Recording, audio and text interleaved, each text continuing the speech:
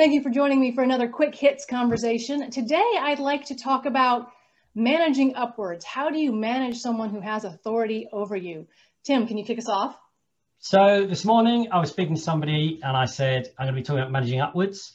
And she said, what's that then? So I think we ought to start with a brief definition of what we're talking about here. So for me, managing upwards, we're all familiar, aren't we, with the idea of managing a team, and the team tends to be hierarchically below us.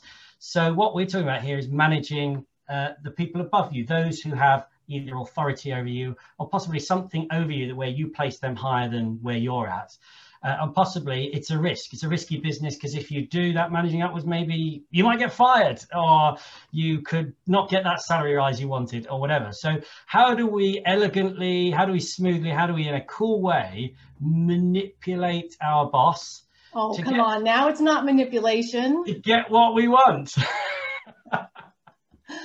So I think that we're talking here about how do we do that. And what's interesting here is I've talked many a time about got to manage upwards, but I've actually never stopped to think how and why. And so this is really interesting, very timely. So Good. So what does it look like? So for me, the first thing that comes to mind for me is that you can't manage upwards if you don't understand your boss's goals. If you don't know what your boss wants, you have no way of helping them achieve them and helping them help you achieve whatever it is that you're trying to achieve. I think there's also a parallel step to that, Robin. You can't manage upwards if you don't know you can. So, so there are people that, well, I live in this hierarchy, and my boss tells me what to do, and I do, the sort of command and control style, slavish leadership. But you can manage upwards, and I think let's empower people to say, well, if you can, and you can, and I so strongly recommend you have a go, then that applies, doesn't it, Robin? Which is, how do we know our manager, and then what tools can we use in which to do this, say, elegantly? And there's an element of sort of mind reading involved here, in that you need to understand your manager's pain points, and to the extent that you can help them with their issues, you're probably going to be more successful. I know I've heard the term coach upwards as well, but that's a challenge, and I'm not sure whether I would venture that way. I think there's got to be a lot of trust and respect for one another, but feedback's important as well. So I think feedback can lead to asking the occasional coaching question, or well, what would you like to have happen? Going back to guns. Are we assuming that managers don't want to be managed from the bottom? Is that something that we're making an assumption about, that they want to avoid it? Results may vary. Some are clearly going to be more receptive than others, and you need to figure out, one, is your manager receptive to getting feedback, and also organizationally, if that's possible too. Yeah. And as leaders, should we be inviting? Should we provide an invitation? Is there anything that I'm not doing? Yeah, that's a good way of looking at it from the other point of view. I've got the word fear in my head. I don't know why, but this idea of, if your boss is tyrannical or difficult or overbearing or perhaps a bit controlling, the thought, the concept of entering into this idea of managing upwards becomes much harder, doesn't it? I mean, if they're open-minded and yes. The organization's up for it. James? Well, yeah, if done incorrectly, managing upward may lead in, shall we say, unplanned career transitions. And that could be a good thing in this context, and this is a real risk here. Yeah. Well, or is it? Is it? I guess it could be, couldn't it? Yeah. Mm-hmm. But I wonder it depends upon the leader. Yeah, and I also wonder, James, you talked about, and I know I mentioned elegant at the beginning. I think you sort of began that elegant approach in that you sort of said, what are the pain points that your boss needs? So we're not managing upwards is not two forces meeting each other and going into conflict. It doesn't have to be. It can be, it's not, as they always say, the willow bends in the wind, the oak doesn't, it just blows straight over. In this case, what we need to do is we go into our boss, pushing them in a place where they feel comfortable. So if their pain point is they've not got the sales target up, well, maybe managing upwards could be, I can help you with that if, so there's a sort of, I think you know, that's the elegance of this piece, isn't it? It's finding out what they want to make it happen. I mean, I can tell you what it's not, because when I was in my very early 20s, I worked in the corporate space and I did not have the communication skills that I have now. And it was not uncommon for me to walk into my boss's office and be like, this is not working. We need to fix it. And here's how it's going to happen. And guess what? That did not work effectively. Even though I was right. You were the pain point in that case. Yeah. Yeah. But company culture comes into this as well. So, you know, are we still in that industrial age? Or are we in that digital age, which is more focused around people and outcomes? And if the culture's there, that should hopefully promote this type of communications, this two-way communication, this trust that's needed, this rapport that exists.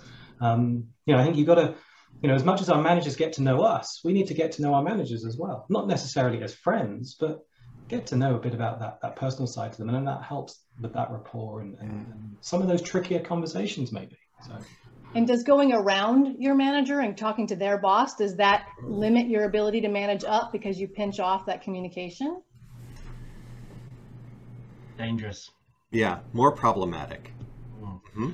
Just going back to what Dan said there, I'm wondering now, I'm thinking there's a generational story here as well, isn't there? Because when, I don't know about you, but when I was at school, I was slightly different to my teachers and I did what I was told. Well, my kids at school now are not different to their teachers. They tell them what they think and the teachers have to suck it up.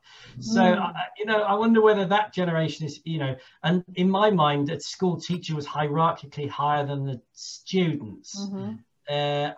Is that the case now? I'm not sure. I don't know whether, maybe I'll ask them, but if that's what they're being brought up in that environment, then when they get to work, if you are a boss where it all goes in one direction, it's a one arrow transaction, if you like, then you're going to struggle as the generations come through. So is this going to breed out essentially? Is it, or should I say breed in? Right. It's funny when you have that communication, and I agree with you, Tim. When you have that communication, I still think, and maybe this is old school, I don't know, but still got to be respectful in your interactions. I believe, but maybe I'm in that generation. I don't know. So is managing up not respectful, or is there risk? It is, but how you go about doing it, I think how you communicate something has got to be respectful. I think, but how's that any different to being respectful in the workplace anyway? Yeah, so, I think that tunes into the elegance piece as well. You know, you need to be respectful in order for it to be elegant. If you're managing upwards, you want something from your manager, don't you? Whether it's well, it could be anything. Mm-hmm. And so therefore, you're going to be respectful. You're going to be open. You're going to do the best you can to help them meet the pain points. Because otherwise, as Robin has discovered, if you walk in and say this isn't working, I don't like it, it doesn't work out for you. And some of these conversations are best done in private, in a one-to-one, versus if you're bringing up these issues or if you're bringing up these requests in a group setting. Sometimes that just kind of ups the ante a little bit more than perhaps you would want it to. That's a good point too. I've tried that too. That doesn't work either. Oh yeah, me too. Yeah. I think some of it is you got to understand what makes your manager tick. Just as we have to understand ourselves, what makes us tick, what makes our managers tick, what are their communication channels? How do they prefer? You know, is it through Teams? Is it through email? Is it picking up the phone? You know, we're all busy. You know, how best do we communicate? And what should that communication look like? Yeah. And I want to go back to the point that I think you made, Dan, about should managers be inviting this and should organizations be inviting this? And I feel like the answer to that is yes. You can't have a one-way communication and have a successful organization. It just doesn't work. And if a culture isn't designed to make it happen, then you have to figure out, like, how do you make it safe for someone to give feedback, to manage up, to do that?